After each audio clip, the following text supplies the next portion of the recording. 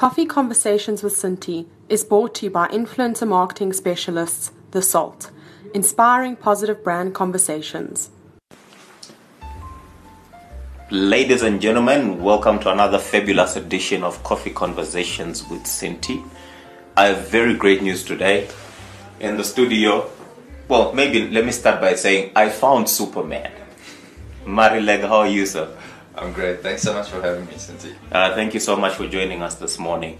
Let me just read your bio. I don't want to read this off the cuff, but maybe just the first two sentences on your bio. You hold a PhD in biomed engineering, a B engineering honors, mechanical engineering, is it? Power 30 under 30, you're under 30, Jesus.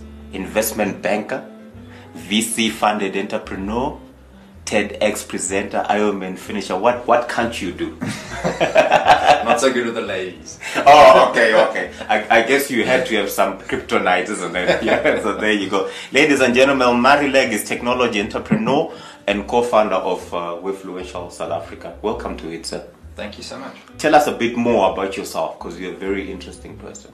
Okay, super. What I'm trying to establish is I need this interview and this brand to have a leg to stand on, so that at the end of it all, people know we're not just talking to a run-of-the-mill person. So tell us a bit more about yourself and what you do. Okay. Yeah. Wonderful. So I think the thing that's always kind of kept me up at night is curiosity about how things work. All right. And you know, loving maths and science, there's a lot of truth that you can find if you really dig into anything that you're looking to understand. Yeah. And so, you know, the interest in kind of aerospace engineering and biomedical engineering was really an application of maths and science into two new kind of, well, not new, but emerging industries. All right. So the passion was there from an engineering perspective, but I've always had this real thirst for understanding how you can apply those applications of maths and science to something that lives in the technological world. Okay. So, I mean, my first business venture was with a partner at Varsity. So we'd gone to Pretoria University and we said, okay, we've got to find a way to pay for our res fees, and we knew that we were good at maths and science, so we thought, okay, well, we can monetize those skills by making ourselves tutors. Yeah. So students out there would be able to book extra lessons with us. All right. And we built a little bit of software, and this was even pre-Google Maps days. All right. So I had to find out how to find the right students and then the right tutors to be able to match them. Okay, so this matchmaking didn't start now. Yeah, so that's how I kind of got into the matchmaking thing. Yeah. Was on a location basis and on a subject basis. All right. And then we built a little bit of software and we ran a little agency, and that went on to kind of grow into franchises around the country. Okay. It's actually still trading today as Penguin Tutoring, and that was my first real venture into commerce. All right. And I love that. So working together with my partner, who's the other co-founder of Webfluential. Yeah. And that was the start. So then through the rest of my career, I mean, I really enjoy the intersection of where two industries kind of connect. Yeah. So when you take, you know, something about biomedical engineering. So I've worked with a surgeon and we developed an innovative heart valve replacement. We patented that and looked to commercialize it. And that was really interesting because it was a fairly unexplored territory, but we could apply some thinking from aeronautical engineering is around the flow of air over an airport. And you can apply the same thinking as to fluid flowing through a blood vessel, and how you design a valve to work in that space. So it's just, I love kind of stretching the boundary of any space. Yeah.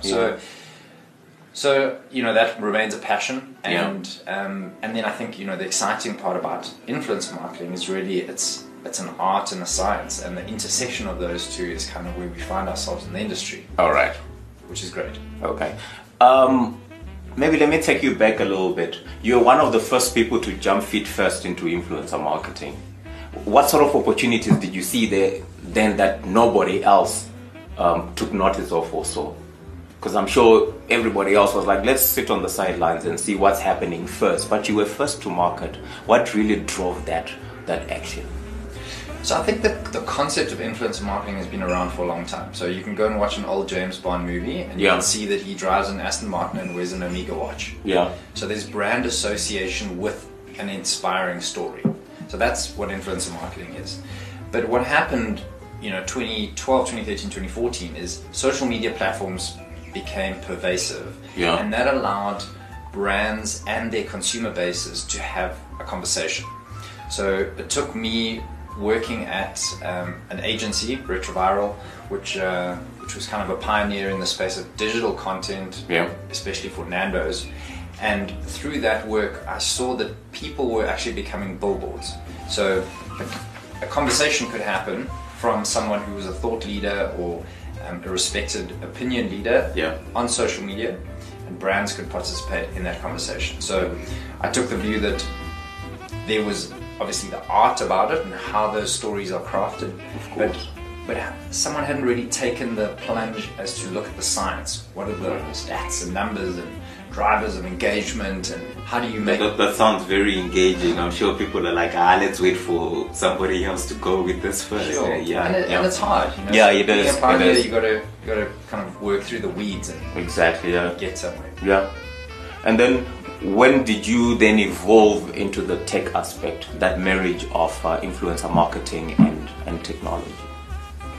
So my partner and I spent a weekend and we just looked at all of the stats that you could get from the social platforms. Yeah. So for each channel, how was it measured? Was it tweets, retweets? Was it likes, shares, views? What did you get out of something? And then what could you infer about engagement and audience, and how could you kind of put all of those figures together to come up with something that ultimately becomes a searchable list that's valuable to a brand. And when a brand wants to work with someone, it's kind of like the Tinder model. When someone's looking for a partner out there, and there's so many dimensions. If you want to find your life partner, it's not just if they look good. It's a whole list. There's people who've got 3 pages full of And imagine trying to sort out those mismatches and figure out the matches. It becomes quite a challenge. So that was our view. We knew that we wouldn't solve it initially, but through experience and through taking a product to market and working with some brands, and I mean, it's a brave approach from the entire industry. It wasn't just something that we did. We just had an opportunity that we could look to kind of figure out along the way. Right. And what is the role of that technology in the whole influencer marketing space?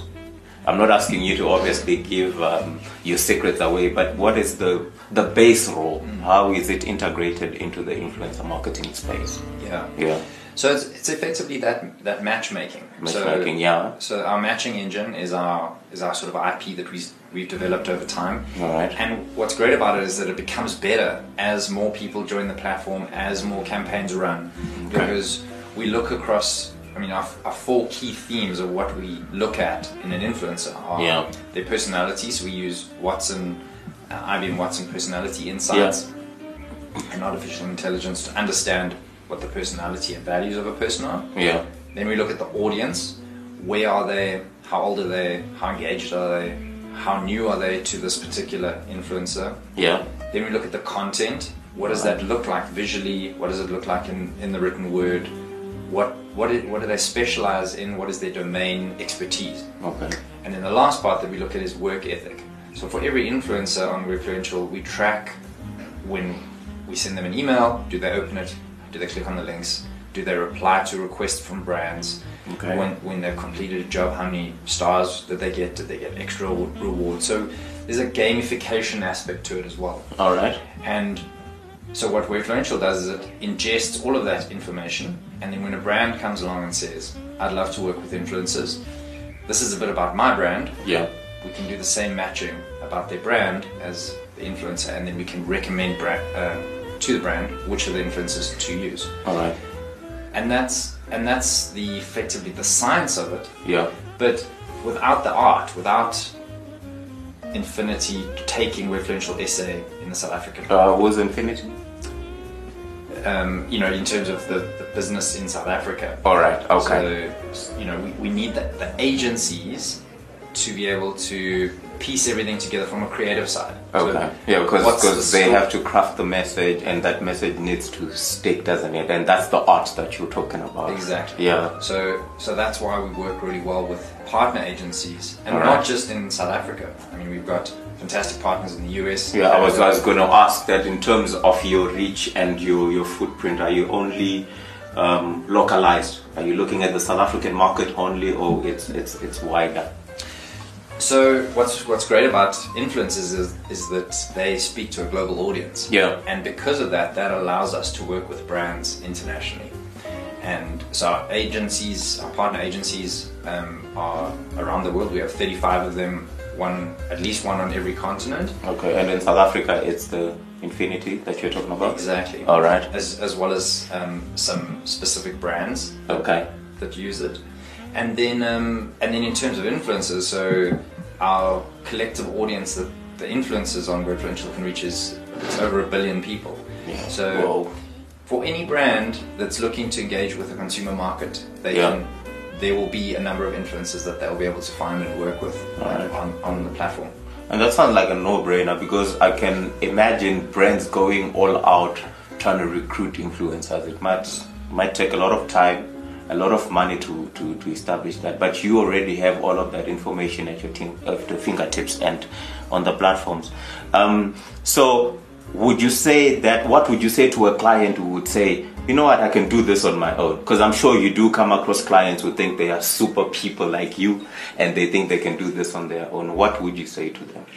So we absolutely can service them. I mean, we have owner-manager, small business enterprises All right. based in China selling goods into the US and booking their own influencers. Okay. So long as someone can really understand their own brand or the brand that they're representing and be able to weave that together into a story with an influencer, Yeah. you've got something that you can take to market. Yeah. So we think that the long tail of smaller businesses is where we're going to see a lot of traction from an e-commerce perspective. All right. But you obviously have your really big brands, and that's where you have integrated campaigns running not just on digital media, but you're integrating with outdoor, above the line, etc. So that's where your agencies are going to play a very important role. All right. What sort of other evolutions have you seen in the space besides obviously the amalgamation of technology into influencer marketing? Because I'm sure it's still growing. Yeah. So you get brands like a Coca-Cola who have such strong brand equity that they will always have influencers talking about Coca-Cola. Yeah. To keep it top of mind. Where we see some exciting applications of influencer marketing is where brands are going into new markets. So where you have challenger brands entering a new market, and globalization is really speaking to that. Yeah. And I mean, just as an example, we worked with a Pan-African bank that was looking to grow its retail strategy into new countries in Africa, and they used influencers to ask the market, so they could ask localized questions. Okay. And effectively run a market research campaign. All right. To figure out what are the savings habits, where do people buy their airtime, what is the price point of their bank charges. Yeah. And through ingesting all of that information, that bank could go and take product to market. All right. So those are, that's an example of something that's interesting. Yeah. And I think with time there will be people that will come up with even better ideas. Yeah, of course. Yeah. And in the local market, what has been the uptake, both on influencer marketing and the tech bit as well? Is it where it's obviously not where you want it to be, but how has it been so far? Yeah. So I mean, our ultimate passion is influencers. Yeah. So we want to be able to be an enabler for influencers to be able to market and monetize themselves. Okay.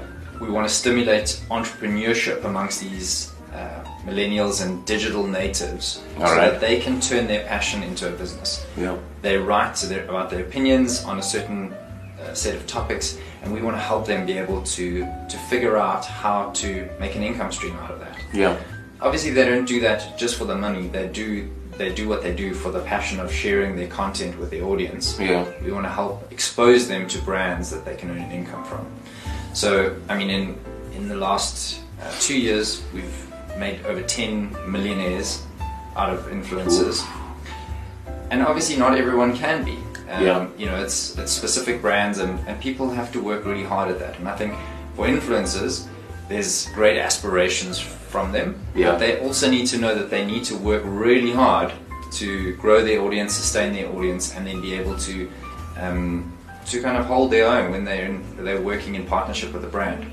So what we do in sort of empowering our influencers as entrepreneurs, we also have to encourage brands to let other people tell their stories.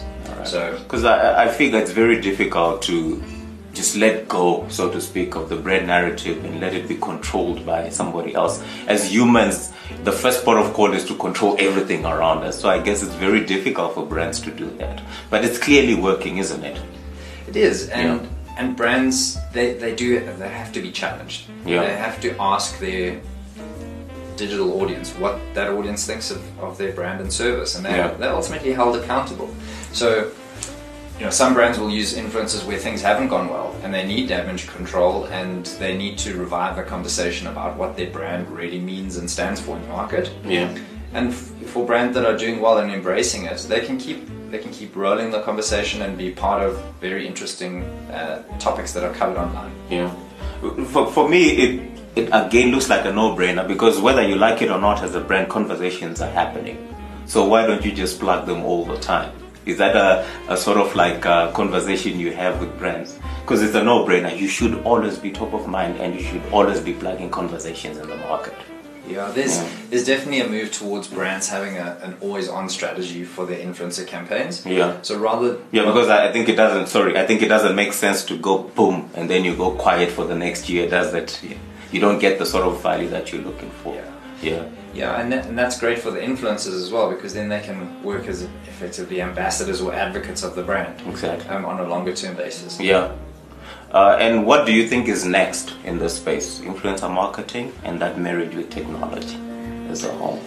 I think we're seeing some interest from more developed markets and brands is a sales budget coming into play.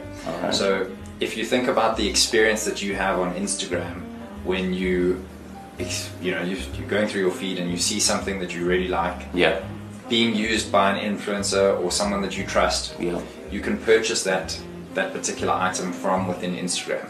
So for a brand, influencers plus Instagram equals a digital storefront. They can sell things right there. People don't even have to leave Instagram to do that. So what we're seeing happen is brands paying for the exposure of their product through an influencer's channel, and then being able to pay the influencer for the content, but also be able to pay them for the sales that are made. So there's effectively you can love a particular watch brand, but you can actually become a sales agent for that watch brand. And every time people are making sales, that and that's good for both parties, because if the brand is making more revenue, they're happy to pay some of that across to the influencer for bringing that revenue in. And finally, the growth of this space, do you think it's sustainable? Is it something that's going to tank soon, or it's sustainable in the longer term? I think so long as the value exchange between the two parties remains viable, it will continue to grow. Obviously, as a new industry, understanding the value exchange is a little bit of work. So what starts off by a brand or PR agency sending a product to an influencer in the expectation that the influencer will share images of it on their social feed, that's not a fair value exchange. So that's why we will move away from blogger drops, and what we'll see more of is a fair value in terms of influencers also being held accountable to the fact that if they're being paid a certain value, they need to deliver on that value in a comparative basis.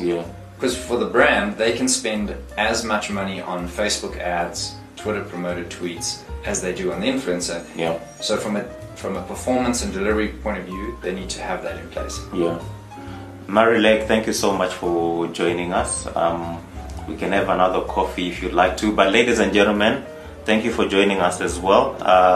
We'll see you next time. Thank you, Cynthia.